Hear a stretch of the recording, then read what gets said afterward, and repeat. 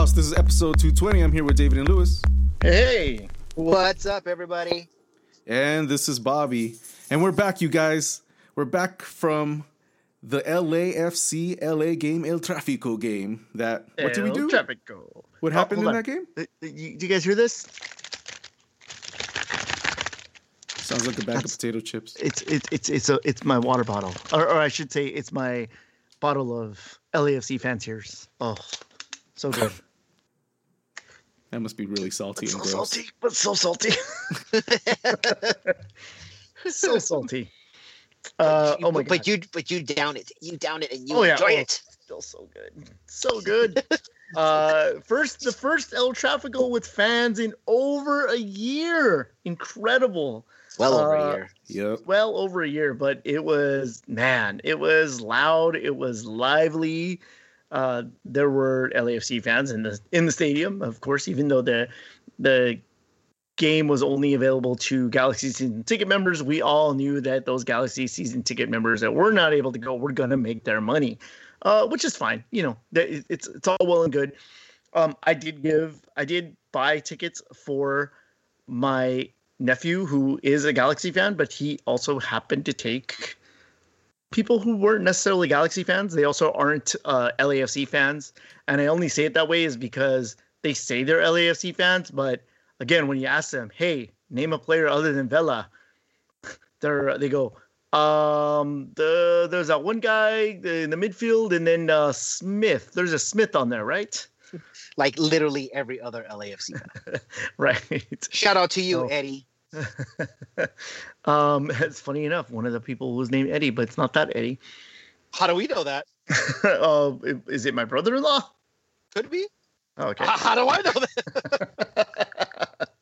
I don't know. Eddie would sound like that, though. Actually, yeah. One of the glorious things about that is that my brother-in-law, who is also my nephew's dad, who is a Galaxy fan, used to be a Chivas USA fan, and so of course he's just going to go whoever is against the Galaxy because his team doesn't exist anymore.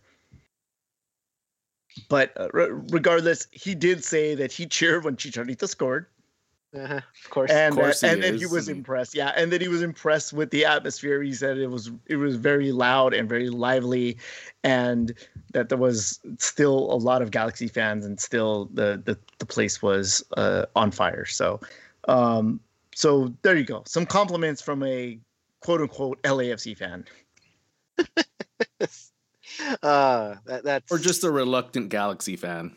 Yeah, just a fan of soccer who just doesn't want to admit that he is kind of enjoying the Galaxy for whatever reason. Yeah, it's something I don't understand either. But you know what? It's not something you lose sleep over. All I know is that you won the game.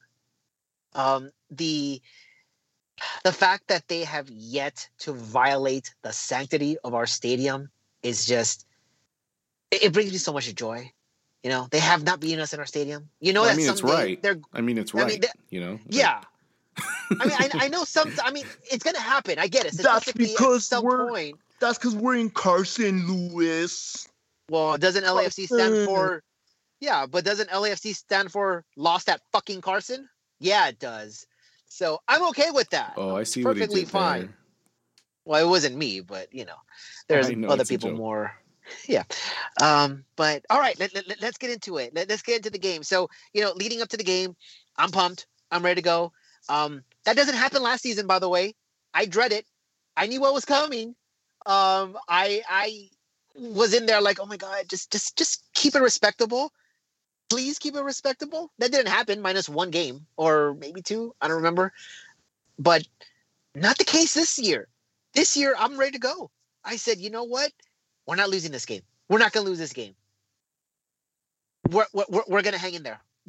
This is it. As the game grew nearer, my optimism grew and grew. And what? Well, go on. Sorry. Unlike the Seattle game, we literally were toe to toe with every player there. Like everyone was pretty much on their feet. Like working real hard and not really getting pressed and getting lost too much and not getting stripped or anything. Like, but again, we always play differently against LAFC, no matter what. And I was going to say that I think the difference, or one of the differences, is one, you were at home. You weren't on the road. You didn't have to go to Seattle to play on turf, which is extraordinarily tough. Seattle is a much better team than LAFC is. So the level of competition, shoots up going against Seattle. And you're right. Whenever we play LAFC, that wasn't, again, last year wasn't always the case. I think there was just that, that one game. The game immediately after the MLS is Back tournament where we dominated and won 2-0. But other than that, LAFC had the better, of the games and, scoring 6 on us, and so like it was just, it was a horrible, horrible year. But yeah, we do play a little differently, and we're going to get into the stats a little later on because there's a joke in there as well. But I saw a team that it looks, at least right now, and I'm not sure if this is just going to be the style or if this is just, we're still kind of in that early season form, haven't quite hit mid-season form just yet. You're close to it, but you're still missing pieces. You're still having players that are coming in.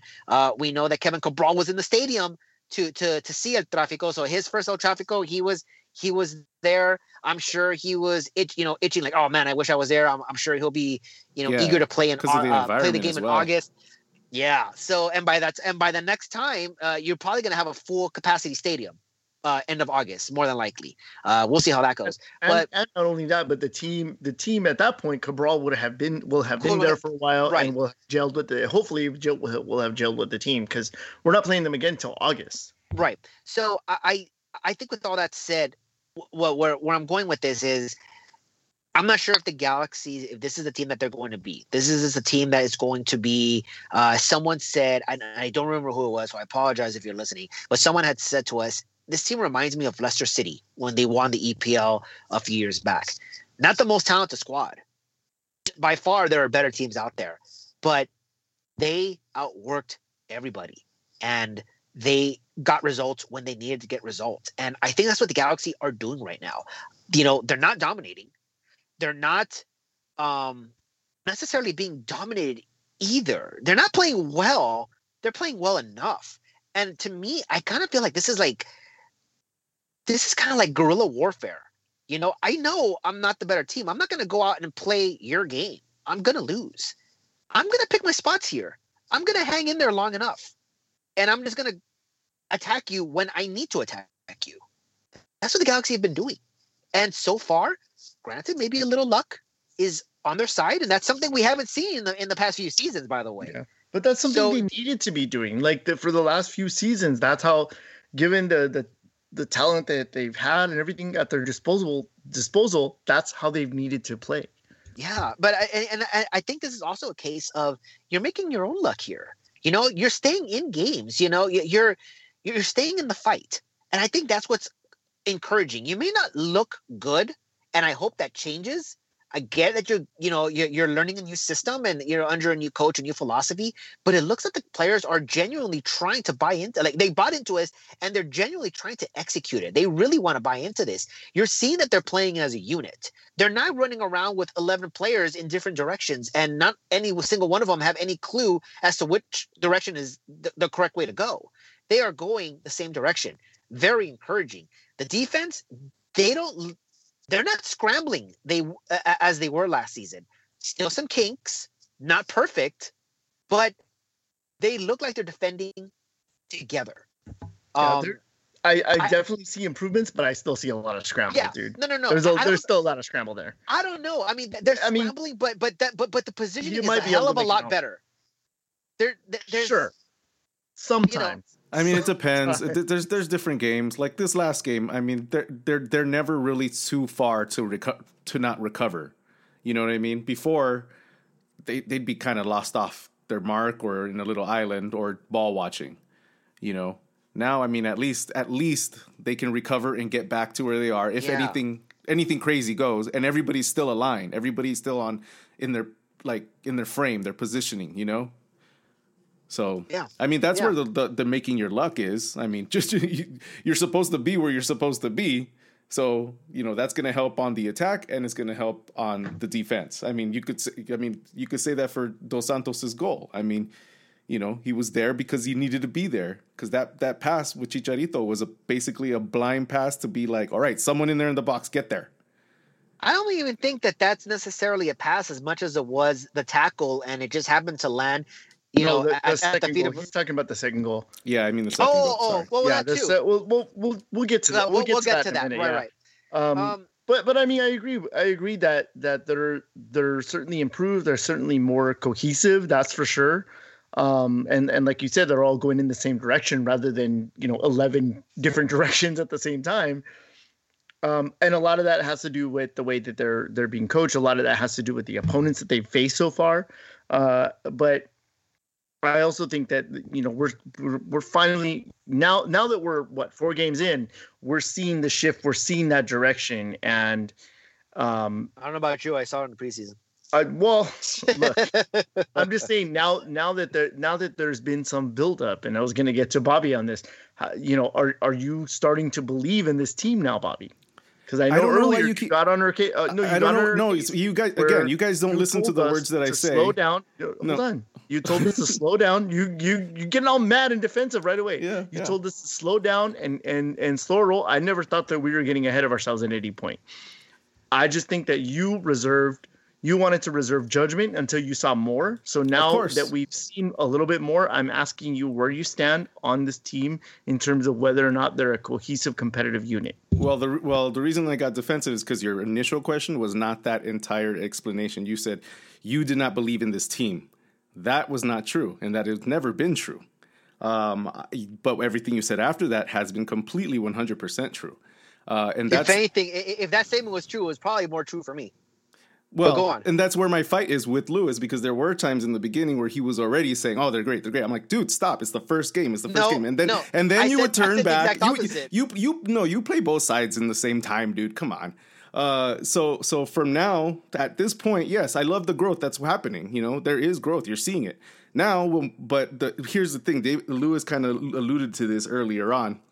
Are we still going to be the same team when Cabral comes in or Sega comes in? Like, how is that all going to mesh out? I think we're going to do fine. There's going to be, a little bit of kinks, of course. But I think that's when we're going to be kind of hopefully moving into more of an attacking type-minded team. Because it looks like everything is like the skeletal structure is starting to kind of like lock in with each other. If you know what I'm saying in that way. It's not so broken. So it is getting better. The team is looking nice. Again, when we play LAFC, we play very different. We'll see how everything keeps moving forward. So yeah, I'm happy right now. And if we continue this and hopefully not break apart, we should be accelerating. And that is why, and I said in the beginning, I do believe that we were going to get into the playoffs. We were going to grow. I did say that from the beginning. I just wasn't happy with how we were looking at that time. I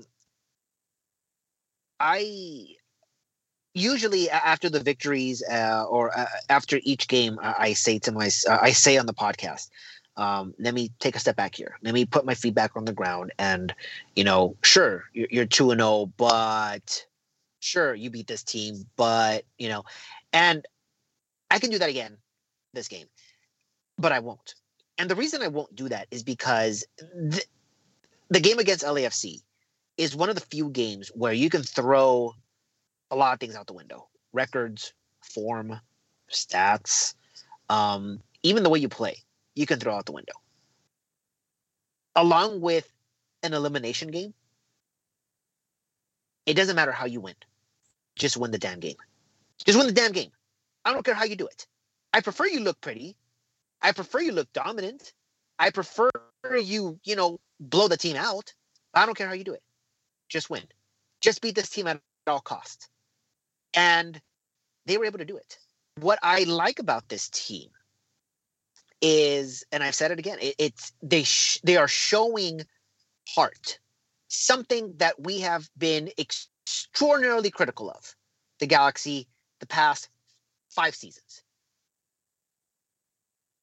they are showing that they are. I think it's a little too early to say this, but you're showing signs of, hey, these players finally understand what it means to play for this crest. Because we talked about that privilege, that entitlement that we felt that these players had simply because, I play for the Galaxy. And it went across the board, from the front office to the players, even to the fans.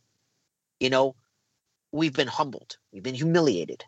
We had to get there. We had to go through what we had to go through to get to this point. And to be fair, again, it's only 4 games in, and there's a lot of season left to go, and so much can happen. And we've seen this before. We were undefeated through a month and a half under GBS, looking good, and then we know where that ended up. So I don't think that this is going to be the case this season, because there definitely is some sort of shift. You're obviously not going to win every single game, and there might be times where maybe you do get run off the field. The encouraging thing is that this team has fight in them. They are actually competitive. Win or lose, you lost against Seattle, but I thought you were competitive. I don't think you were as dominated as many people think. I wasn't upset at that game. Here's another game where, at least statistically and what you're watching, it looks like we were dominated. I don't see that. I think you frustrated in this last another team. This last game against LAFC. I didn't feel that. I felt like it was pretty even.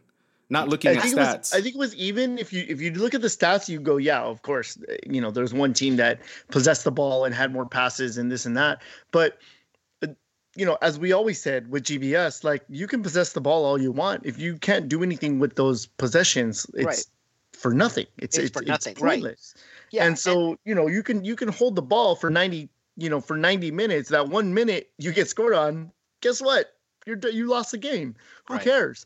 But just look at the way that we lined up. And I know maybe in the preseason we felt like the level of players that we were bringing in weren't MLS quality. Like, we weren't like upper echelon MLS quality. I still don't think we're upper echelon MLS quality right now. But if you look at just some of the changes we made, like if you look at the starting 11, and it's pretty clear to see who's a regular and who's not a regular.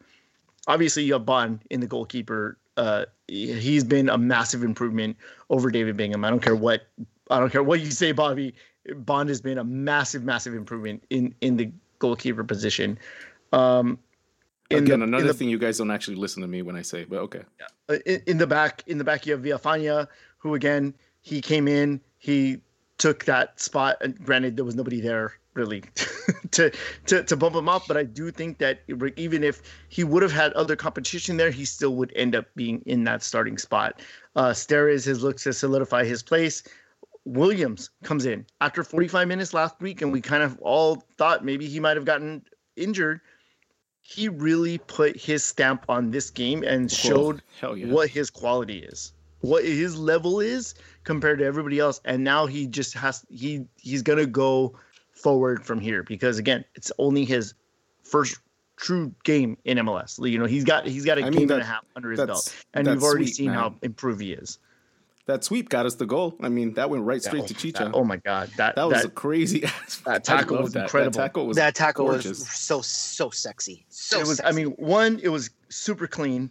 Two, the fact that the LAFC player is falling over Williams as he's doing the follow through. He does the whole thing, and then the fact that it became an assist is just incredible. And it goes directly and it's like a dart to Chicha, like right to him. Yep. And, and credit. Credit where credit's due here. Look, Derek Williams, he had a tough task going into Seattle, playing on turf. I'm sure it's something that he's never done before in his entire career. Against one of the top teams in MLS. Only played 45 minutes. You were going to have your hands full. I think he tweaked something, so he had to come off. And then, your second game, okay, you're starting again. This is the rivalry. And you know what? Again, one game. But in that one game, it wasn't, and I don't think anyone will ever have the type of debut that Zlatan had in his first game against LAFC. It's not ever gonna happen. But I think that Derek Williams is probably just below Van Damme's coming out party for the Galaxy, because I mean, this is also Chicha's debut in LAFC, right? You know, right. Or this is Chicha's El Tráfico debut. The thing is, well, since you brought that up, and I was going to do this later on, but when you look at with the exception of a couple here and there, and we'll talk about those later on, but so David, you said it. This is Chicharito's first time playing against LAFC, and guess what? He scores. This is Derek Williams for them. It's not his official Galaxy debut, but he goes a full 90 minutes in the rivalry game. He made his presence known. Julian Araujo has been here before, has had 2 forgettable games, comes back and plays his best game so far. This is the one he was up for. This is the one you could tell 100%. He got up for. Yes. There was a difference in his level that went up. Jonathan has been crap, and let's just be honest, up until the goal, I still think he had a crap game. But this is a game that we've all known, and I don't think anyone can argue this. Jonathan knows what this game means. He gets pumped up for this game. He wants to win this game. All right. He has shown that ever since he came on this on our team. He's going to be all in on this game. Didn't have any sort of spectacular game, but guess what? We're going to go back to the guerrilla warfare. I'm going to pick my spots. I just need to beat you once. I just need to beat you where it's going to hurt, where it's going to do the most damage. That's exactly what happened. I'm MIA for 80 minutes, but in that 80th minute, I'm going to put that dagger right in your heart. That's exactly what happened. I don't think Jonathan was MIA for 80 minutes. I thought he was. I thought he was okay. He was okay. But again, he wasn't. He interjected a few times. I mean, of course, he's not. From early on, too. He's not a playmaker. He's definitely not being the playmaker still that he should be. In the middle of the field. What I feel about Jonathan is the same thing that I had said last week. I don't think that he has stood out the way he stood out a couple years ago, and I feel that as a DP, that's not okay. It's kind of like Gerard. Was he a DP? No, he was an average. How many times did we say that he was just an average MLS midfielder? He was just a name. Right now, Jonathan is kind of playing that role. It's just a name right now. You've really kind of fell off that high perch that you were on those first couple seasons. You've really tailed off. And granted that, a lot of that had to do with injuries and, coaching styles and whatnot. But as of right now, did he have a bad game? No, but I don't think he stood out really. I don't think, there were some tackles that were missed, some lazy passes. I didn't really see too much from Jonathan, except for the goal, to be honest. And as a DP, that's not good enough for me. If you're a TAM player, fine. But as a DP, I expect more from you. You're not the man. You're not supposed to be. But you always made your presence known, especially on the defensive side. Not really doing it as much. So, that's just my opinion. But, this game certainly means a lot to him. It meant a lot to Chicharito. And, that hug at the end. We saw Chicharito crying at the end when the whistle blew. We saw that on television. If you were at the stadium, you didn't see that. He did, shed some tears when the game was done. And then Jonathan and Chicharito shared this hug, and you can tell how much that meant to both of these players. That picture it spoke 1,000 words. It's my phone background right now. That hug, that embrace. Yeah, because it was you could tell it was a lot of passion. And you know what? A lot of LAFC fans were going back and forth, and I don't know, Lewis, if we're going to get into that a little later on. The sort of the tears, the saltiness of the LAFC fans when they saw all of the hugs and the crying and the celebrations that were going around on the television screens and on social media. But the thing is that has nothing to do with them. The way the team was celebrating had nothing to do with LAFC. The reason they're celebrating the way they are is because they put together a solid performance. They're clearing out the cobwebs of the offseason and of last season, and they're starting to finally really come together as family, not even as a team, as a family. I disagree with you in that it had nothing to do with LAFC. I disagree with that 100%. I think the fact that you beat your rival, I think the fact that they know that they were not favorites to win this game, that they know that they've lost the respect of, the media and quote unquote experts, the fact that, they know that this is the brand new shiny toy that everyone is looking at and that everyone is paying attention to, and that, the Galaxy, for good reason, have been forgotten. We haven't had any reason, and I said this on the Megapod, we haven't had any reason to give these, media pundits, these experts, any evidence that we're relevant. I said this. People get mad when it's okay for me to say this because I'm a fan, and it's okay when one of our own criticizes a team. When an outsider does it, all hell breaks loose. But I said on the Megapod, we're not the most relevant team in LA. We hold on to our history too much. We need to focus on the present. I think they did that. I think everything you said is true. They're coming together as a family. This is, maybe more than just LAFC, but I disagree. I think the fact that this was LAFC and the fact that you did this, I think it meant a lot to these players, especially to Chicharito, playing in his first game, playing a hand in both goals, and Jonathan, who's had, again, he's had a bad season so far, scored against this team that he wants to beat. I think the fact that LAFC was the team that they beat on that particular day, and the performance that those two players had, and in front of the crowd,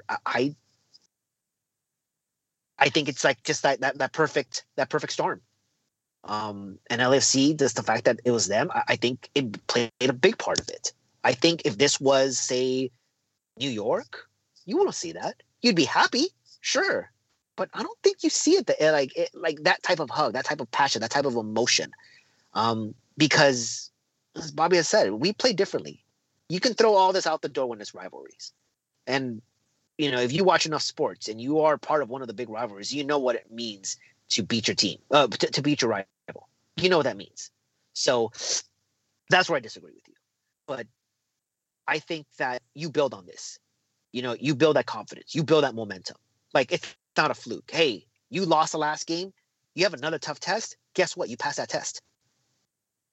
It's another stepping stone in a long line of tests that's going to that's going to be in front of the Galaxy for the rest of the season, because they are going to be put under a microscope. Greg Vanney and company will be put under a microscope, and so far they've answered the call.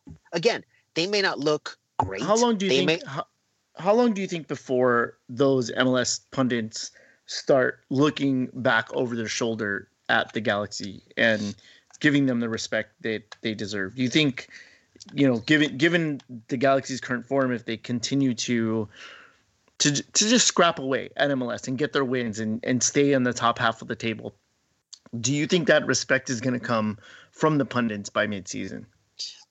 So I think that there's a couple ways I can answer this. Number one, I think by even before the break, and you have maybe about a month left before that FIFA break happens. If you're still at the top of the Western Conference or near the top of the Western Conference, I think you have to have gotten people's attention that, hey, they might be for real. They may not be that 2011 side.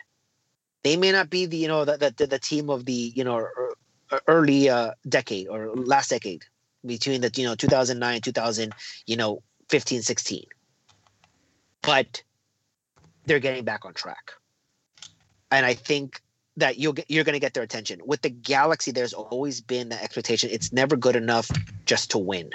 It's got to be more than that. You've got to be, you got to go over the top. You have to look good. You have to have stars, all the stuff. With the cultural change, I think that changes a little bit, where it's like, hey, we've gone so far down that just victories are all that matters right now. I think the respect has to come back once you're in the playoff and you make noise. I think you get people's attentions, but I think you fully get respect back when you're like, you know what? They're now a contender. The moment they can say, okay, these guys might be for real. These guys may be a dark horse. These guys may be in the running for a cup. If at their best they can hang with anybody else, that's when you have to start just saying, like, look, we're on our way back. We're not there yet, but at the end of the day, when you're the Galaxy, you have to win cups. It's just right now, it's unrealistic to expect something like that. I think you're giving pundits too much credit. I think they put together a short string of victories, and the other teams that are the usual ones that they get all gaga over, like LAFC continues to slump. I think they'll shift to the LA Galaxy, and this sort of Cinderella, are they back kind of narrative that they're gonna push, because that's what gets eyeballs. Well, yeah, because that's how it goes. Yeah. That's exactly how it goes. But you also have to consider that these guys are also in the entertainment business, where they need the I won't say exposure, but they need the attention, engagement as well. So, I think there's that part of it. What's the hot? It's like, okay, who's hot right now? Yeah. Let's talk about them a lot more. Who aren't we talking about? Because even with the Galaxy, when in their slump, that was still the narrative. At least in the first couple seasons, the narrative was always Lewis says everything I'm about to say every time, because I can't. Lewis doesn't stop talking. But like when he was earlier on, when he's like, oh yeah, we're not in the, you didn't say narrative, you just said narrative right now, and now I cannot stop thinking about that. You were saying we weren't, nobody was paying attention to us and this and that, and I'm like, no, everybody was. Everybody kept talking about how we were losing. Everybody kept talking, like we're never not in the spotlight. When you say we're never in the, we're always in the spotlight, win or lose, always. And that's the thing. It's like, this is all gonna sway however the shit runs. That's just basic. It's not really shocking. You're gonna hear some like, you're not gonna hear certain analysts say, oh, Galaxy is back pretty much until like the end of the the playoffs, or maybe by the time we actually get to Cup, if we do, that's when you're gonna start hearing that. But they're gonna give that narrative, like David says, like, oh look, there's the turnaround, this and that, because they have both sides of the coin now. It's easy. Okay. I think the way I'm answering it is I want to believe that this team can go far. I want to believe that they are a playoff team and they're competitors, and so far they're showing me it. But again, I need more consistency. Like I said, we've been down this road before. GBS did very well in its first month and a half, only to make a complete 180 and then just run that car right into the ditch and continue to go deeper and deeper. I don't think that's the case with Greg Vanney. There's definitely a shift here. I just hope that they don't lose this at some point, because there's still a lot of games left to go. A lot can happen. We haven't been struck with the injury bug yet, knock on wood. But there's going to be out. Right. Well, yeah. It's not an injury bug to the level that we had in 2016. Right. But we're not going to be immune to that. I'm just saying that there's going to be more adversity as the season goes on, whether it's the dog days of MLS, whether it's, players being called up to their national teams, whether there is an injury, whatever it is.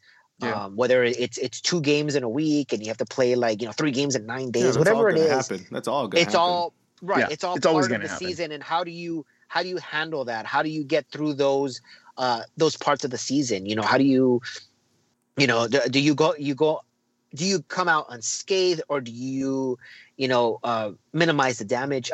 There's a lot that goes on. But that's where we see the real test. That's where we see the real test of the coaching staff and how the depth it keeps running in this team. Who will be there, who's going to be fit, who's gonna actually come up and show their true colors.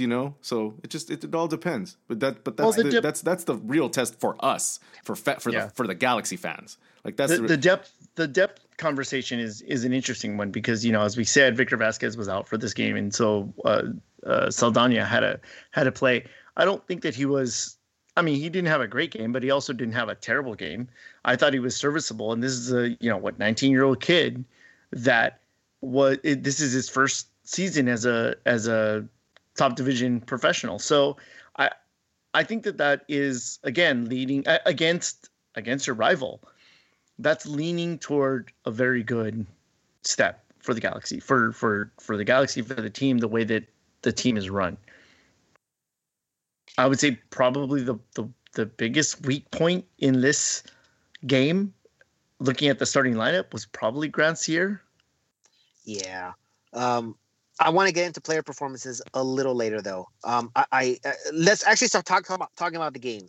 We haven't actually done that yet. We've been very general with our conversation. So, first 10 minutes of the game seems like it's a good back and forth. It seems like it's an open game. And then you have the tackle, Derek Williams tackle, sexy, gorgeous tackle. Ball goes right to Chicharito, who's all by himself. If he's offside, there's just no way that you're calling that. There's not enough evidence to overturn that. I think he's right on the line. And cool as a cucumber, he slots it in the back of the net. Early 1-0 lead in, I think, in the 10th. But it was like placement and power at the same time, because the goalie got a hand to it. Yeah, he did. Actually deflected it, but it didn't change the trajectory of the ball in a general sense. It wasn't enough to get, but that kind of surprised me the way. And when you look at the slow motion goal, and I don't know Bobby, if you've seen the slow motion goal yet. I haven't seen it, but I did. I mean, I saw the regular slow motion, but not the ones that they release. The ones that they release. Yeah. The way that Williams comes in and makes that tackle, and then the camera pans over and there's Chicharo. Yeah. And it turns, and he's like, from out of nowhere, he turns and he just does a low, hard shot placement. Yeah. And you can see the curl developing, but then obviously it's a sharp curl though. It's a sharp curl. You can tell like he's gonna bend this around the keeper. The keeper gets a hand to it. It goes, but with the pace of the ball, it still goes under and into the back of the net. Mm-hmm. I think probably pretty prototypical Chicha goal. It's a very good goal. Let's be honest here. The fact that Chicharito has scored 5 goals going into this game, the fact that his confidence is high is one of the reasons he can slot that, in the back of the net as if it was nothing. That's his confidence goal. That's literally the goal you see that he has. Like, he's just fucking super confident. He's free rolling. Because that was a 1-on-1 basically with him and the keeper, and he just said, "I'm gonna just roll this right past you." Yeah, it really did look like everybody else fell away, and all he saw was that back post, the keeper, and the ball. Like, that's it. Everything else fell away. It kind of was really that. I mean, everything tightened up, of course, but... And the way that he strikes the ball, you see how much power he puts behind it, because he didn't just plant and shoot. Like, he put power behind that ball, because you could see once he struck the ball, his plant foot sort of like pushed off to give it that additional, kind of power and placement, which, I mean, honestly... You talk all you want about the kind of goal scorer that Chicharito is. That was really, really nice technique. Yeah, it was definitely good. And again, I think it's all about his confidence. He didn't have it last season. Again, put in a position to fail, but also just mentally he wasn't there. Now the fact that he's all in, he has a coach that is going to maximize his opportunities, which is really what it is all about. You have to make sure that he has the ball in the right spot. And as of right now, Chicharito is making the most of those chances, which is what we have to ask for in a poacher. Is just like, look, we know that you're not going to create your own things. We know that you're dependent on everybody else to do the heavy lifting for you. What we need you to do is finish the chances that we're giving you. And thus far, he's doing it. So he is actually doing what he's supposed to be doing. And more importantly, Greg Vanney is doing what he's supposed to be doing, because it's Greg Vanney who has to figure out, how in the world do I get Chicharito involved in this? How do I open up these lanes that he can exploit, and how do I get my players to make sure he sees these runs and sees this player in that space when the time comes? This is all on Greg Vanney. Yeah. Well, okay. I mean, I would say Greg Vanney, and more importantly, Ethan Zubak, baby. So the goal Ethan Zubak did turn on the engine for Chicha. I mean, he ignited it. He did. It is a part of that. I mean, it's definitely Vanney, but because he got those early goals in is where he's feeling very confident. Because back last year, if he even got that ball, he would have turned around, touched it like 4 times, and everything would have been closed out on him. He wouldn't have had the confidence to do that. He would have mistouched that ball.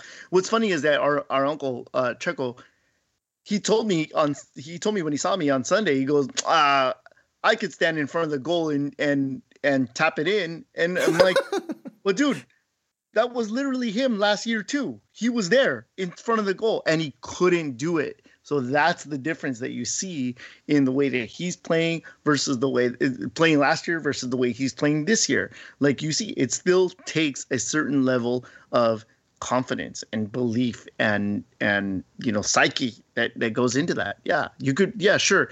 The Galaxy could pay you $10 million to stand in front of the goal, but you'll get the same result that you got with the real Chicha last year in 2020. He put in the work. He got himself right. And now we're seeing the benefits of that. And honestly, I got mad at him. I'm like, you're sitting here making me defend Chicharito. What's wrong with you? Come on.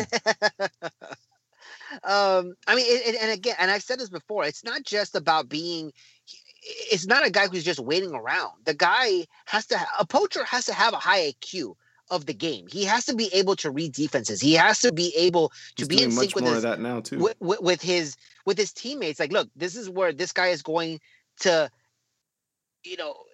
gonna put the ball. This is where I need to be. This is where I need to make sure I need to be so he can find me. It's not just I'm waiting here. The guy has been doing this his entire career. He hasn't been lucky for 15 years, okay, or in plus. The guy knows where to be. He's at the right place at the right time for a reason. It's the reason why rebounders, the good rebounders know, like, hey, I know where this ball is going to land. It's not just like, okay, let me see where it goes. And, I just happen to be at the right place at the right time. Like, no, they're positioned in a way where, like, yeah, I know where this is going to go. I know where this bounce is going to go. I know, it's not luck. The guy has to know where to be at what time he has to be there. So it's not just, let me play his position and I'll be in front of goal. No, it's not just that. You have to know when to be there. So up 1-0 very early in the game. And then the Galaxy just decide to take the foot off the gas because it was basically all LAFC after that goal was scored. I mean, what happened there? Was it really just a matter of, hey, we scored a goal, let's defend this? Or was it just like, hey, we're just kind of getting beat to the ball right now and we're chasing shadows? Because I think it was a momentum shift. I think, though, I remember Bobby and I were talking about this, how maybe there was one play, and I can't remember exactly where or when it was, but it looked like there was an adjustment made where LAFC started pushing a little bit more and taking a few more risks and trying to get to the ball and, just leaving their spots basically to try and get to the ball, and they were succeeding in that. They were beating the Galaxy to the ball, and then that just shifted the momentum of the game. And as you know, with some of these games, that slightest bit of momentum shift really makes big differences in the long run. And I think that's all it was. I think it was just the momentum shift, and then the Galaxy going, and then sort of closing ranks and trying to regain momentum, because that's all it was in when it shifted back the other way. It wasn't a particular thing. It was just a quick shift in momentum. Yep. Yeah. I mean, I guess that probably is, but I think that, LAFC just kind of also adjusted to the point where, like, we couldn't really handle it at the time. We basically had to hold on, and I was saying to myself, man, I don't think we can keep up this type of pace for the rest of the game. And, something has to happen here. We need to change something really, really quickly. We went into halftime leading, which is good. We didn't give up a goal right before halftime, and kind of change the dynamic of the game or the second half. So in that case, it was good. But another, again, 10 minutes, maybe 15 minutes into the second half is when they finally broke through, and honestly, it was kind of coming.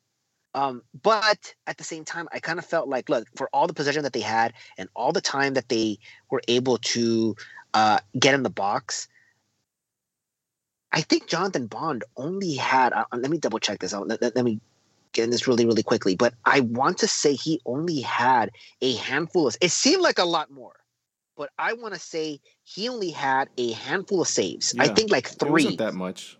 It wasn't that much, which shows that the shots on target weren't really all there. It seemed that he had most because he had to, pick crosses off, which they don't count as saves. He came out a couple times to be guided on the ball. Yep. So it obviously he put in the work. He didn't have he had to make 10 saves. It wasn't. I think he only had 3. Officially, I think it's 4. It's 4. There was one play where he got beat, right? But then the shot was off. I don't remember that. I do remember the double was save. Was that Bobby, or was that there was a double save? Right, but there was I remember there was one play where he got beat, but then the shot was wide. It was either in the game or it was a FIFA game between me and Bobby. No! Oh my God! No! It was it was early in the game. I don't think we had scored yet. I think it was early in the game. I think it was Rossi. I know which one you're talking about. Yeah. The shot was wide. Yeah, it was a ball over the top, and Bond came out, but he didn't get to it. And then the guy basically almost had an open net, but it's wide. That was very early in the game. He tried to chip him, right? He tried to chip. No. I don't think he tried to chip. He just missed it. I think he just missed. But I think I know which one you're talking about. Okay, so we've talked about Bond. We talked about Chicharito. Let's go ahead and talk about some of these player performances. And let's start with the ratings. We'll start there, and then we'll go from there. Who is the highest rated player in this game? I mean, it has to be Chicha, no? David? I mean, a goal and an assist. You would imagine the numbers are there. What I'm saying. It's Chicha. So are we playing the game of other than Chicha? No. Who was the highest rated player? Honestly, I think that probably if it's not Chicha, it's probably Araujo. It is Araujo.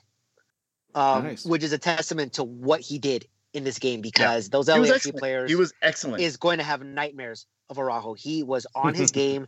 He performed like the way I expected him to perform. He finally showed the Araujo of what we saw last season for the first time this season, and I'm glad it happened in this game. And hopefully moving forward, he has the same type of games. 8.5 rating, tops. Next guy on there was Chicharito at 8.1. So with a goal and an assist, Araujo still the highest rated player. Again, absolutely phenomenal game. That's incredible. For Araujo. And by the way, he wasn't even my man of the match. For what that's worth. Okay. So I said Chicharito at 8.1. I'm just going to go ahead and throw another guy out there. Also 8.1. Who else had an 8.1 type game?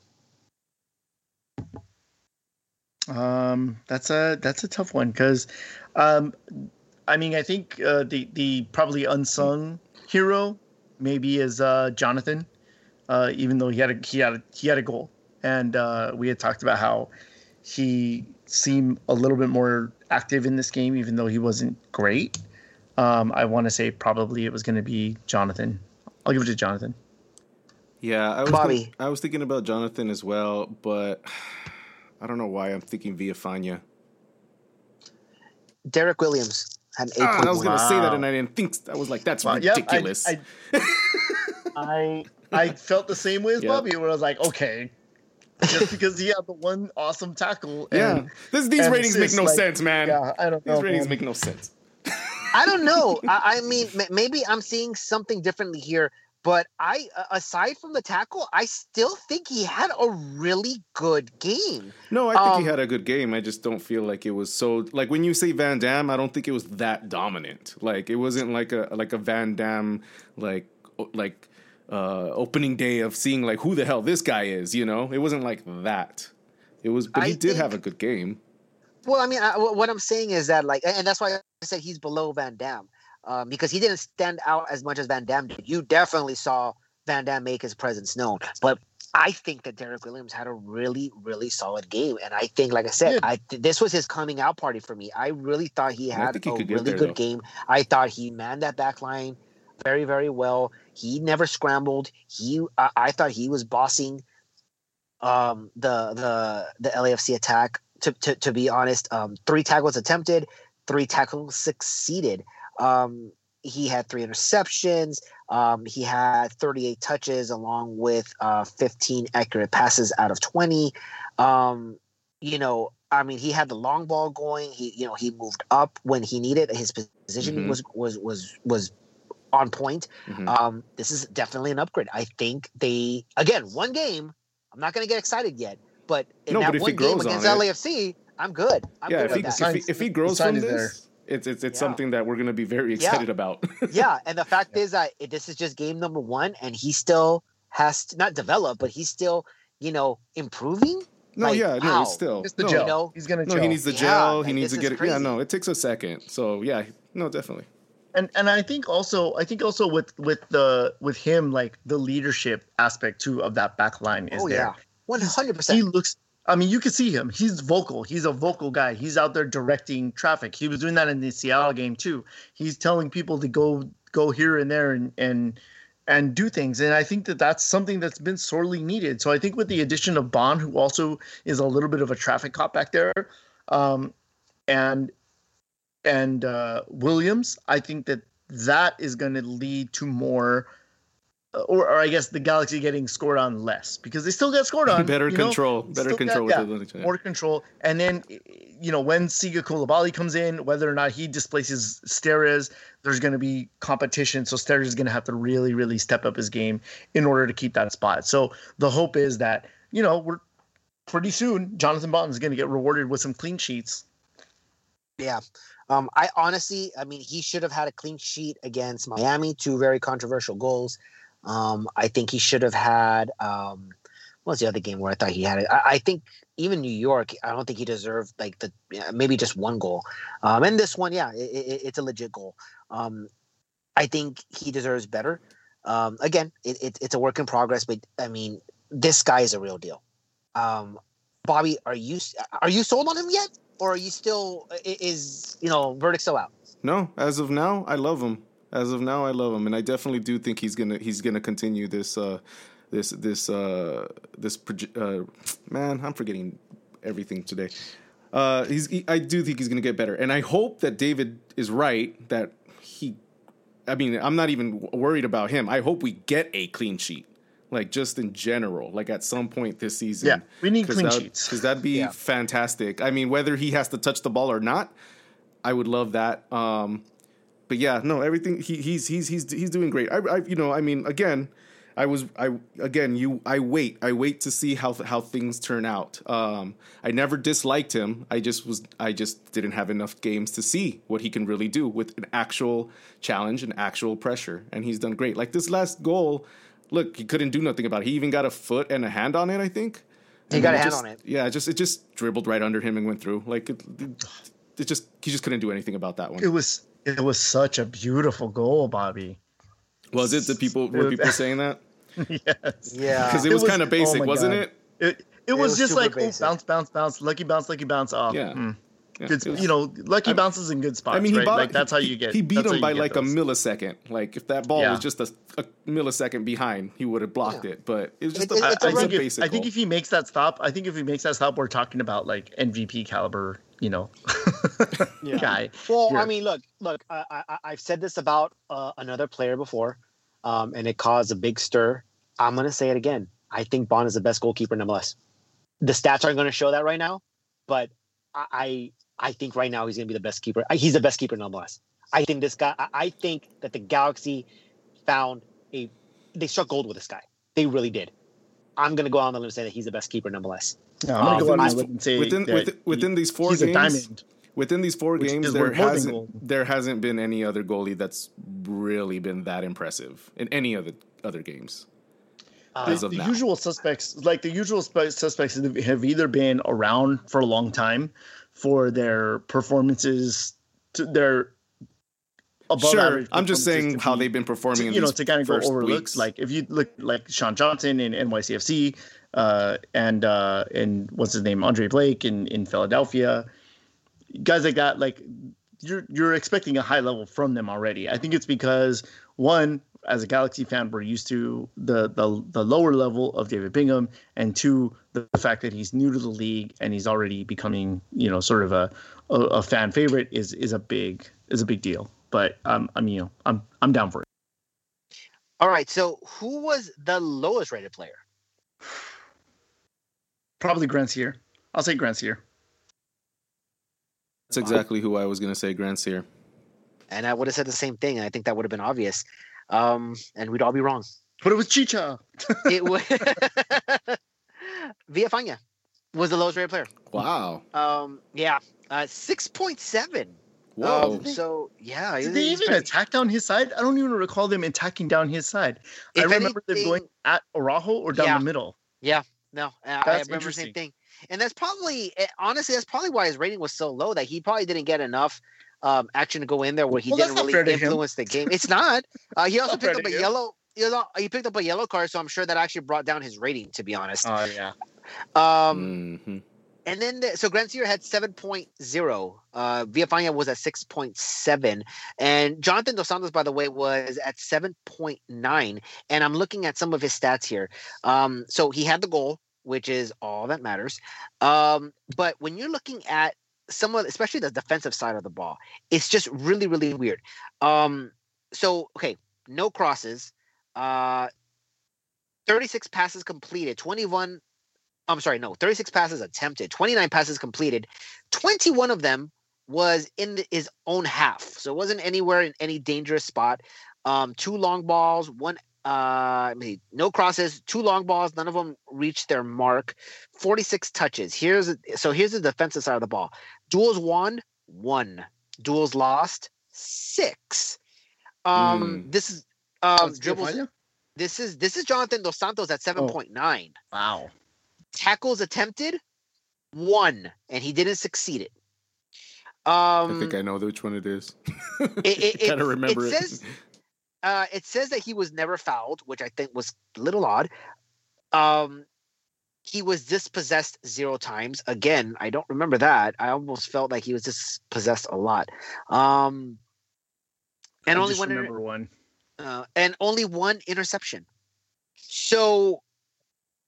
Again, I mean, it's not really spectacular. I don't know how he gets a 7.9. Again, I'm sure the goal has a lot to do with it, but just again, it's a guy that I thought was MIA up until that point. Yet here he is at 7.9, and even with the goal, I feel that that's just a little too high there.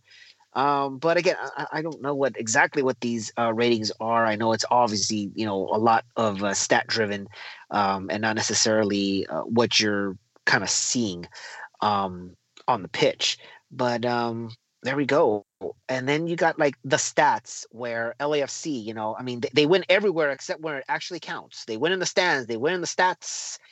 They win everything except for the games that actually matter. So 60-1 to 39 possession in favor of LAFC. By the way, that was always supposed to happen. LAFC is supposed to hold possession, and that's fine. I think that's how you kind of beat them. Like, let them beat themselves. Kind of put pressure on the ball, but again, guerrilla warfare. Kind of attack it when you see that opening. Expected goals 1.69 for LAFC, 1.07 for the Galaxy. So an edge to LAFC there. Total shots 17 to 11 in favor of LAFC, but shots on target 5 on 3. Again, LAFC's favor, but out of those 3 on target, 2 of them went in. So again, that's where it actually counts. Chances created, there's 2 categories here. Chances created, 12 to 8 in favor of LAFC. Big chances, both even at 2. That's your difference maker right there. Galaxy made the most of their opportunities. They scored both times. What else? The corners were in favor of the Galaxy, 9 to 5. More than double the amount of passes were completed for LAFC. That's to be expected with possession. In the expected goals on target, almost even, 1.31 to 1.40. The open play expected goals were a little bit more disparity, 1.47 to 0.76 in favor of LAFC. Look, all in all, again, stats. You can throw it out the window. I'm going to say this again. You can throw out the window for rivalry game. I don't care how you win. Just win. The only way I'm going to pull it back is, again, it's 3 wins in a row. And once again, it's not a pretty win. Doesn't matter in this game. And honestly, it probably doesn't at least at the moment, matter in the other games. Get your points wherever you can. You're still learning, you're still developing, but at some point, I want to see, the not necessarily the dominance, but just I need you to look a little bit better rather than just hanging on. And as I said earlier in the show, I think it's yet to be seen. Is this the MO? Is this just going to be like, I'm just going to outwork you? I'm going to hang in there and just take my spots, or will we finally click where like, hey, we may be a sleeping giant and we don't know it yet? No, yeah, we definitely need to get into the driver's seat. Yeah, I would prefer the driver's seat, but if we win like this, like a la Leicester City, I'll take it. Yeah, but because we're not playing bad either. We're really playing like no, we're not. Yeah, we're playing hard. Like we're not playing like it would be different if we were like just inching games but looking horrible. Like our podcast would be still very, very angry. I would be. And I don't think we're doing that. We're not doing that balls to the wall thing that San Jose does, where they're reckless abandon and yet somehow still getting wins. I think that the way that we're playing, we're gritty, we're tough to play against, and that's by design. And we go out there and we make the most out of our opportunities, or we try to make the most of our opportunities, and then lock things up, which is good. It's good to see. It's a big change in terms of what we're used to with the Galaxy. We're used to leaking goals like crazy and trying to outscore opponents.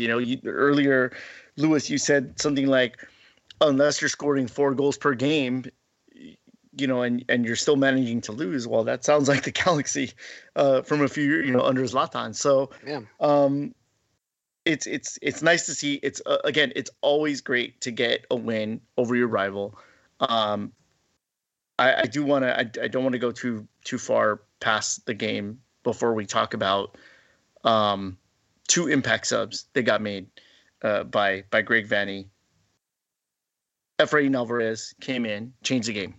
He came in and for 20 minutes, he kind of gave the Galaxy what they were missing. And I think that that's probably a very good use of the way that Efrain plays, especially against a team like LAFC that likes to possess the ball and probably gives a little bit more time on the ball to the opponent than like Red Bulls or Seattle, who would like to press and pressure the team, the player off the ball right away, immediately. They're on top of them. LAFC, they're a little bit more, they play a little more cerebral, and so they're not immediately like physically punishing and pushing somebody off the ball.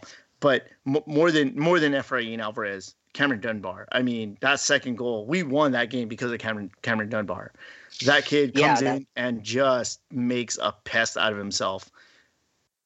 And I absolutely love the hustle that Dunbar came in with. Yeah, and apologies to Dunbar because we talked about Jonah in the second goal, but I didn't talk about the build up to that. It is because of Dunbar's pesky play, putting pressure on the ball on the opponent's side of the field. They forcing the defender to make a mistake. It goes right to Dunbar, who I'm not sure if he blindly crosses it in or if he catches Chicharito. No, he catches either way. No, I think he catches Chicha. I think that's a twofold play. Is that Dunbar is pressuring and then kind of sees his opportunity to continue to pressure, because there was a moment where he could have stepped off. The LAFC player could have have stepped back and once the LAFC player started to kind of retreat, he could have backed away from it a little bit. But the fact that he kept that pressure on him made it so that it made it extremely uncomfortable. Yeah. And the fact that Chicha recognized that Dunbar was putting that pressure on him and the LAFC player had to retreat and go backwards, I think Chicha is on the defender's side, sort of making sure that he's there to make it to take that guy out of the play, right? And then that makes the LAFC player second guess.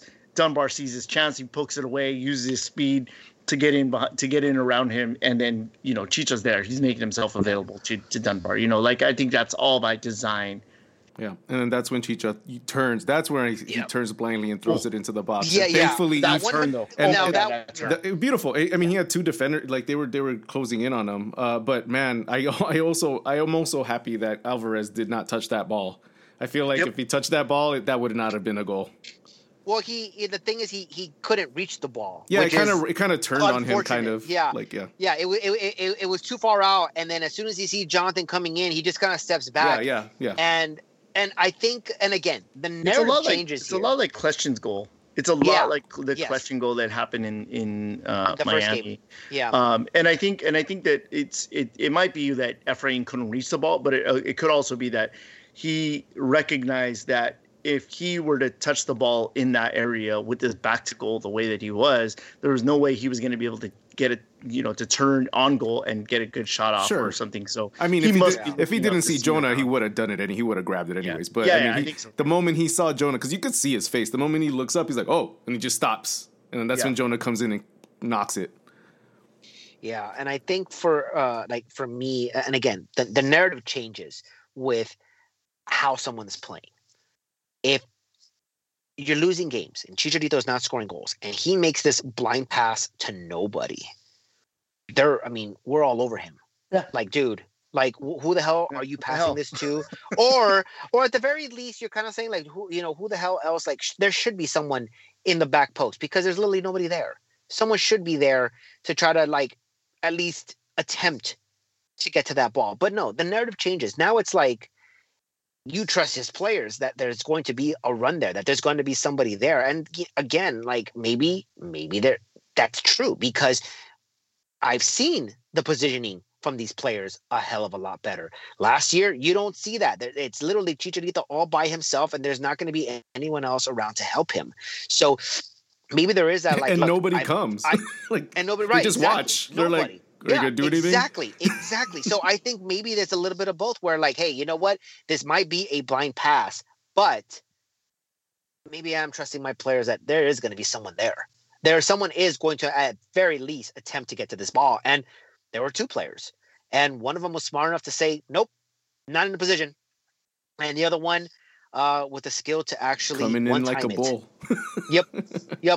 Didn't try to be fancy. Didn't take that touch and try to get a better shot. It's just one touch and boom. Exactly the way you're supposed to do that. Yep. Victory goes very simple. Yeah. And victory to the Galaxy. It's just, I mean, I'm going to get to some of the off-field and some of the social media stuff. But before I do, one more player. One more time, guys. Grandsir. Patience is wearing thin among the fan base. You say it right, and then you don't think you're saying it right. I'm not sure. Yeah. Grandsir.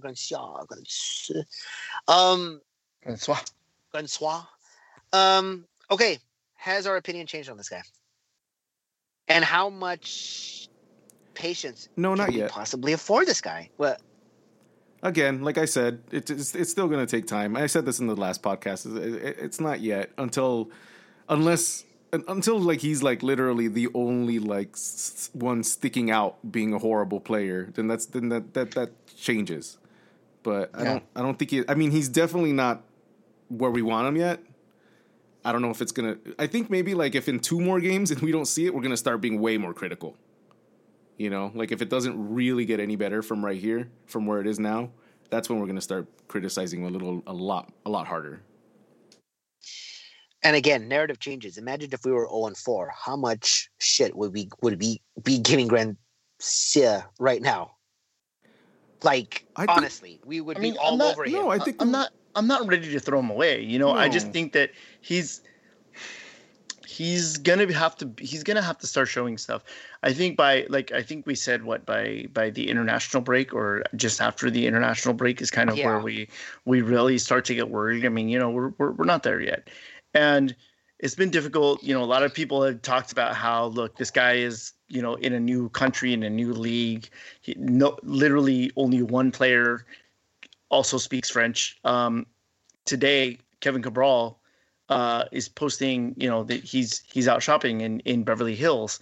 And if you look at Grandsir's social media, he's also in Beverly Hills, presumably with Kevin Cabral. So he's got that countryman there. He's got somebody who is familiar with the same culture as he is. So maybe I would say that once Cabral starts to come in and get settled, then we're going to have to see how those two sort of settled in with the team now that they have each other there. I'm not ready to throw him away. I want to say that we probably even gave Shelvik a longer leash than this. Way longer. Yeah, well, we were certainly frustrated with him, but the rest of the team was bad, and that hid a lot of his deficiencies a lot of the time. But with Grand Sierra, I think that's a tough position to play. Granted, the last guy that played there was Christian Pavon, so there's a lot to kind of live up to there. Well, I'm still going to be patient. Obviously, I want to see some stuff from him, but I'm not ready to throw him out. All right, and I think I'm kind of on the same boat with you guys. It sucks to see that, but I think what is softening the blow here is that we're winning games. We don't necessarily need him in the form of like we're dependent on him to be in good form in order to win games. We're still getting those victories. So if he does, down the line improve, this team improves even more so. So I think that that's a something that you definitely want to keep an eye on. That if the guy finally finds his footing, because he has a lot going against him, and so new league, he hasn't played in over a year, probably more. New league, new country, he's all on his own, no English. There's a lot of stuff that's really really going against him. So I think for me, there's this there's definitely this learning curve, and I think we have to be patient. And I just the fact that we are winning games, again for me, just kind of softens the blow. So yeah, I say a couple more months before you really really start to get into this. Like okay, yeah. So let's get into some of the off the field stuff. So leading up to the game, the posts, it's on social media, on Twitter. I don't know anything about Instagram, but on Twitter, I mean, the shit talking, the memes, all the stuff. It's so much fun. And to the victor go the spoils, because some of the stuff that came out after the game is just gold. I mean, I love it. I mean, the memes and the videos, and I mean, if the fact that if this episode isn't called "Fuck You, Coco," we failed. That thing got really big. That was hilarious. You have to be un poco loco to not see. Oh my god, I love that. That was like one of my. It was like so subtle, but it had to be like one of my favorites. I couldn't stop laughing. It picked up so much steam. I'm sorry. The Galaxy podcast. Our boy Joshua. David seemed to go out. Was that guy? Yeah. Was that Coco guy? Like, is he like? Do people know who he is? Like, have we seen him before? He was just a new random guy. He's the same fill in the blank guy that paints their face. Okay. Yeah. Well, he was way more than paint the face. I mean, he was like Luis Miguel for LAFC. But yeah, like Coco, yeah, for sure. Yeah, so I mean that was like hilarious, and then I got to give the shout out to, I think this is where David was going, to Joshua Hoffman, because apparently we stole his meme. I thought David sent it to me to post, and so like it turned out to get like a lot of attention, but it was on him again. It was really again the meme was just gold.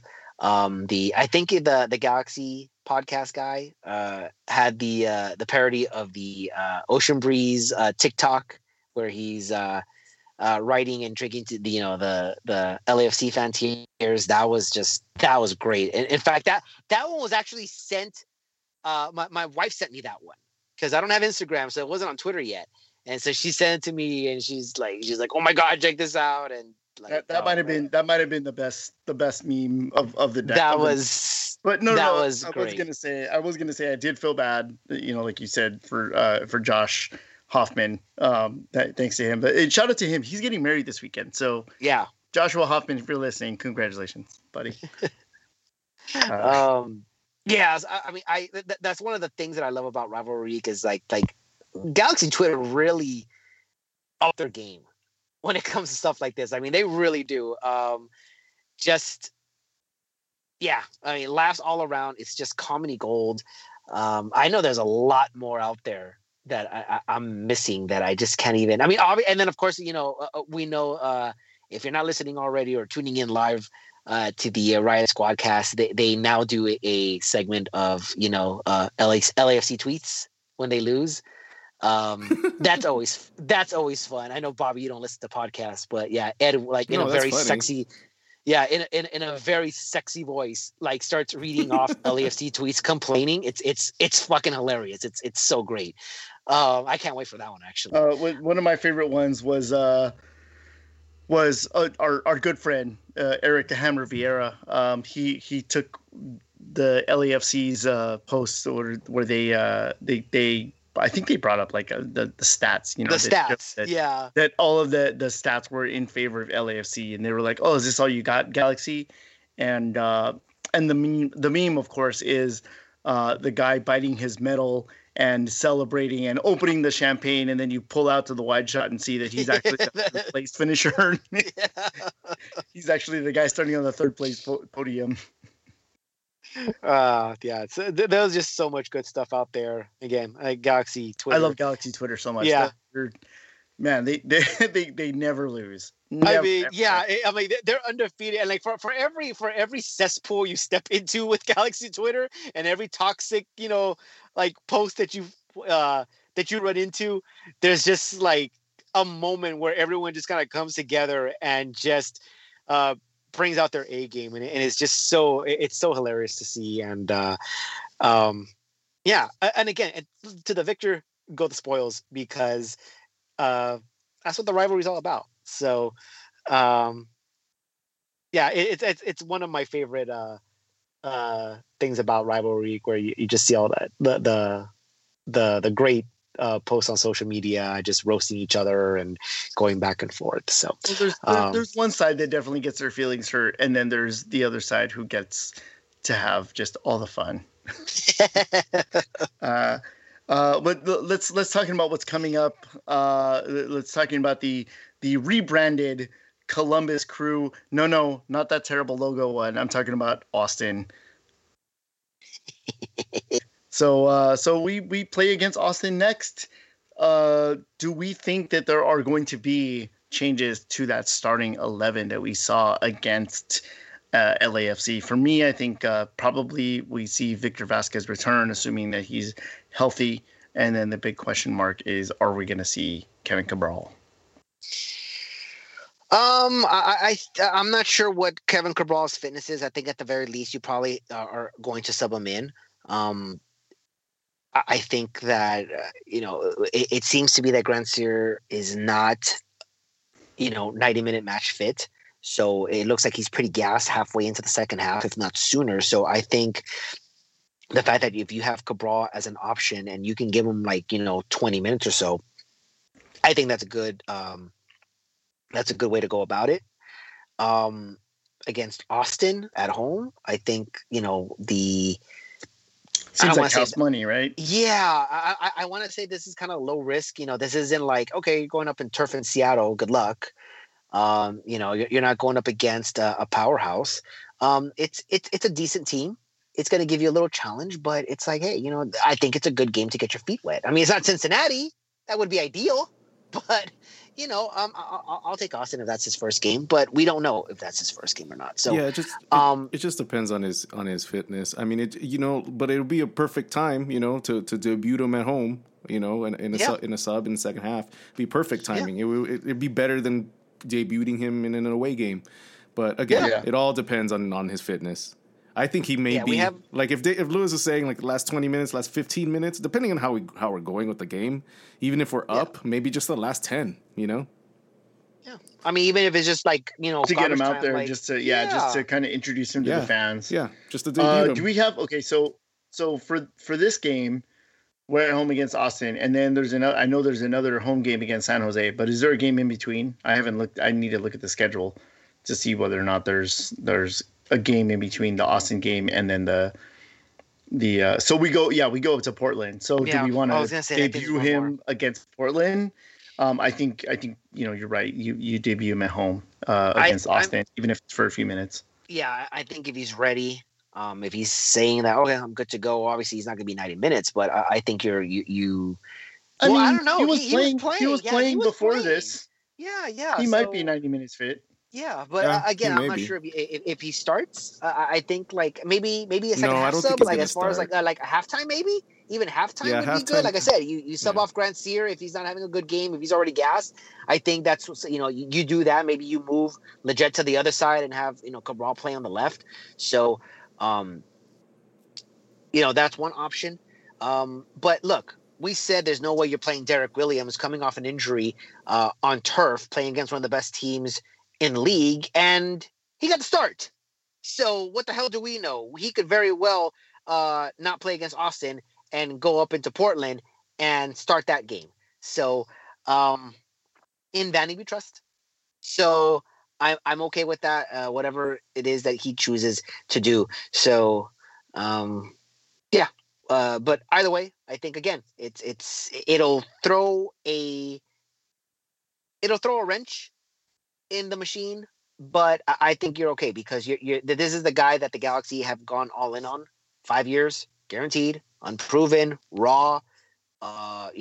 Still needs to develop. Well, Greg Vanney gets to mold him into whatever it is that he wants in the system that he's trying to build here. So Galaxy are all in on this kid.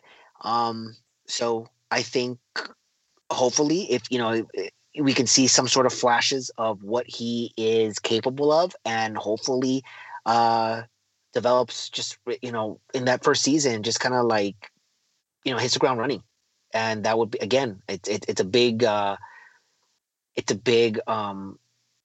upgrade to a team that is again still trying to find his footing, and looks to be going in the correct direction and the right trajectory. So could definitely be another plus.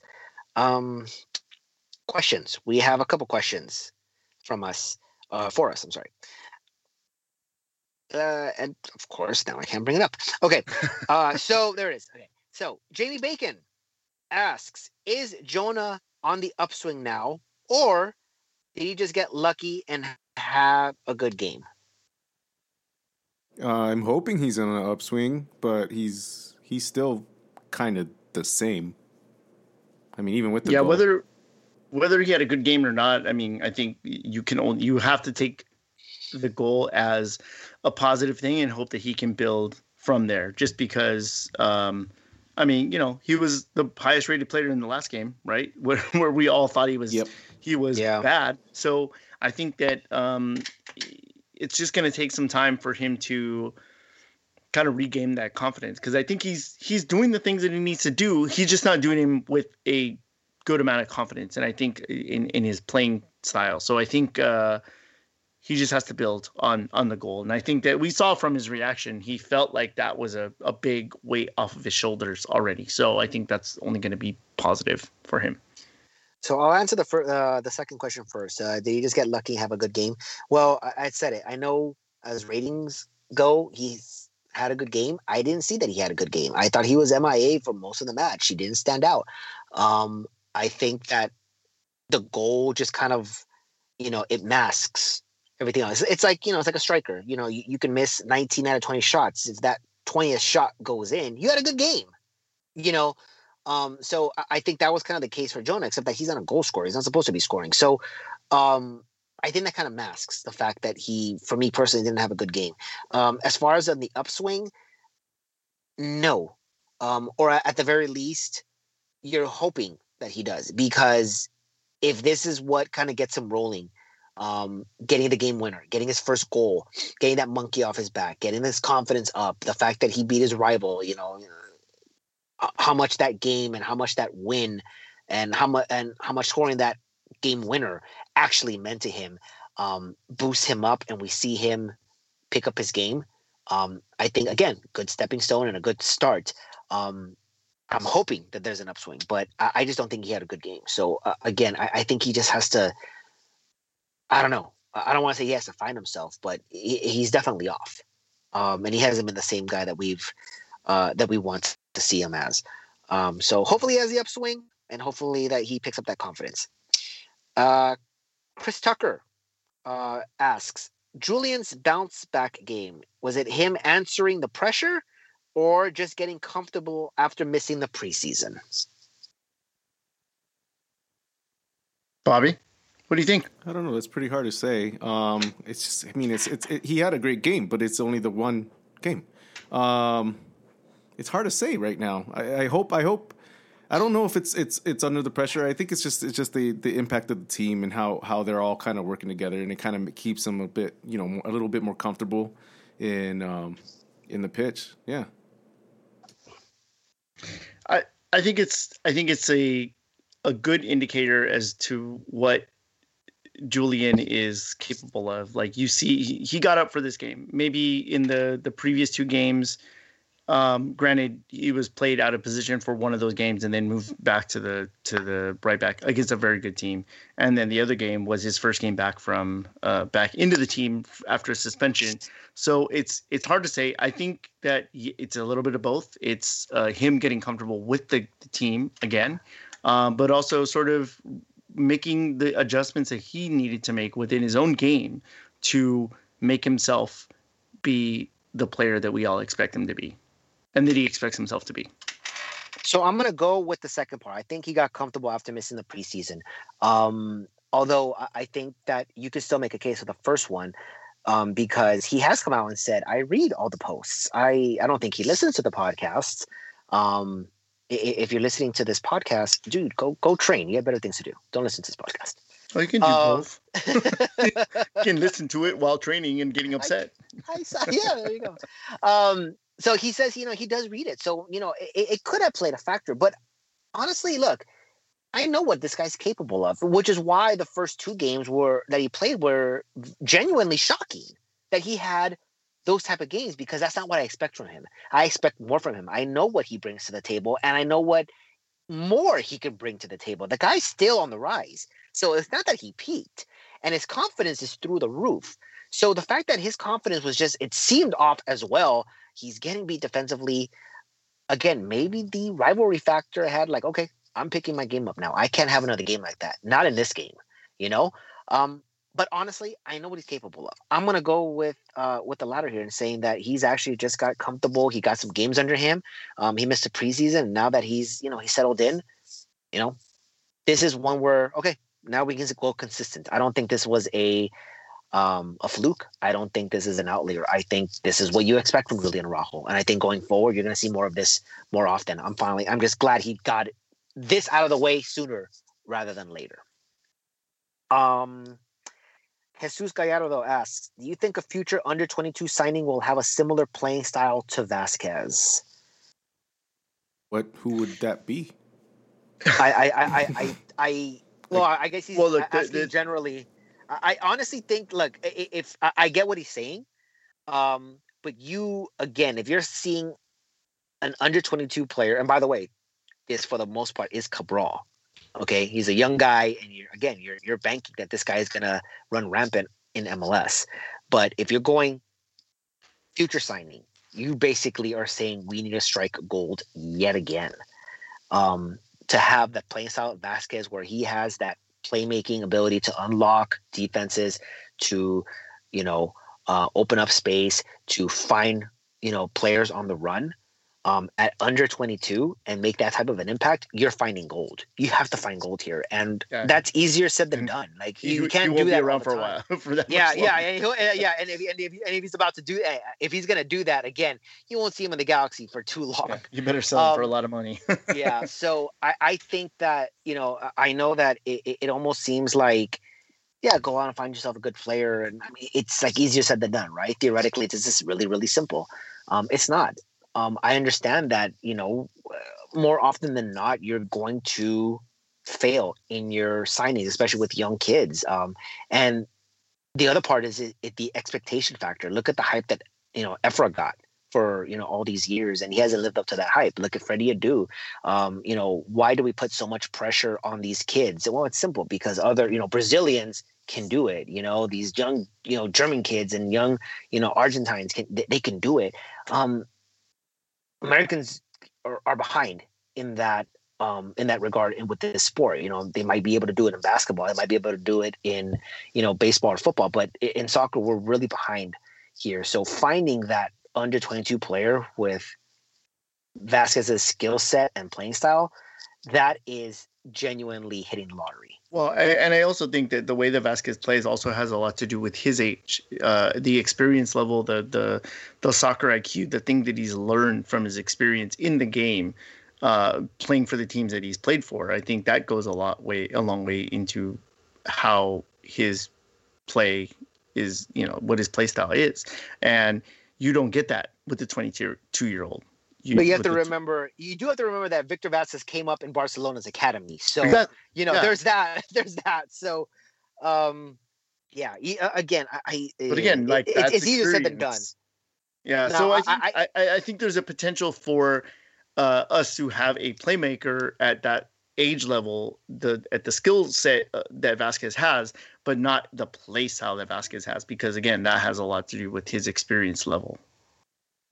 Yeah, of course. And, obviously, he's been in MLS before. He's won a title. He knows what to expect. And more importantly, he's played under Greg Vanney. So he knows exactly what he needs to do. And he's there mentoring, the other players. And, okay, this is what is expected. This is what, you should be doing. This is what you should be at, blah, blah, blah.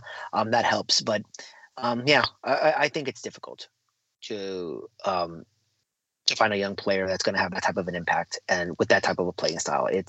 If you do find that, again, you probably shouldn't be playing in MLS. You're going to be playing in Europe sooner rather than later. So yeah. And I think that's it. So thanks guys for the questions. We really, really appreciate it. Is there anything else? David? I have one question for you guys. Maybe I should submit it with my personal Twitter, but given what we're seeing with Columbus rebranding to Columbus SC, and they'll be known as the Crew and nickname only. Do you guys see the Galaxy rebranding again, changing their name? I don't. I personally don't see it. I think that when you look across the globe, outside of the United States, when you think about MLS, you think the Galaxy. And I think that if we were ever going to rebrand to like Galaxy FC or, SC Galaxy, I think that would hurt the global brand of MLS. So I don't think that we're ever going to rebrand. What do you guys think? I don't think it'll ever happen. I agree. I don't think that it'll ever happen, but I also believe that this is something that I want to believe will never happen. I think so. I'm gonna give. I mean, we've done it once, right? We've done it once, and it wasn't a rebrand to where we changed our name. We changed our colors. We changed the logo to look a little bit more, world, and that was the David Beckham effect. But I don't think anyone had a problem with it, to be honest. At least I don't remember. Well, then again, we weren't on Twitter either. But I didn't really have a problem with it. I actually liked it. I didn't mind it. We didn't change our name. We didn't put FC or SC or, United or Sporting or any other things. We kept the LA Galaxy the way it was, which is good. I'm going to give a shout out here to to LA Galaxy UK. And I did it last week as well. He put a couple tweets. One, this was earlier where he retweeted this. He retweeted another guy who said, let me say this. The more MLS continues the city name SCFC nonsense, the less interesting and unique you become. The less you appeal to a global audience. Keep the quirky and original and let the investment on the pitch bring in the eyeballs. To which he actually quoted, or he quote tweeted it saying, exactly. The whole reason I started loving it was for how unique it was. The team names, the shootouts, the shirts, the entire show. If I wanted a European-style league, I would have stuck with the European League. Keep it MLS. And as far as, David, your question, I will give another shot because he literally, LA Galaxy UK, literally just tweeted this. If you think we're not going to rebrand, just fact. Don Garber is an anagram for go rebrand. So, won't hold your breath. Okay. All right, guys. Well, thank you for listening. Yeah, this is episode 220. Say goodbye, David and Lewis. Bye. See you guys next week. Thanks for listening. This is Bobby. Later. Thank you for listening to LA is Our House. Make sure you check out our website, laisourhouse.com, where you can find all our social sites. Also, listen in to Balls In Beers, our weekly MLS prediction show, where you can find on iTunes and Spotify. Hit that subscribe button.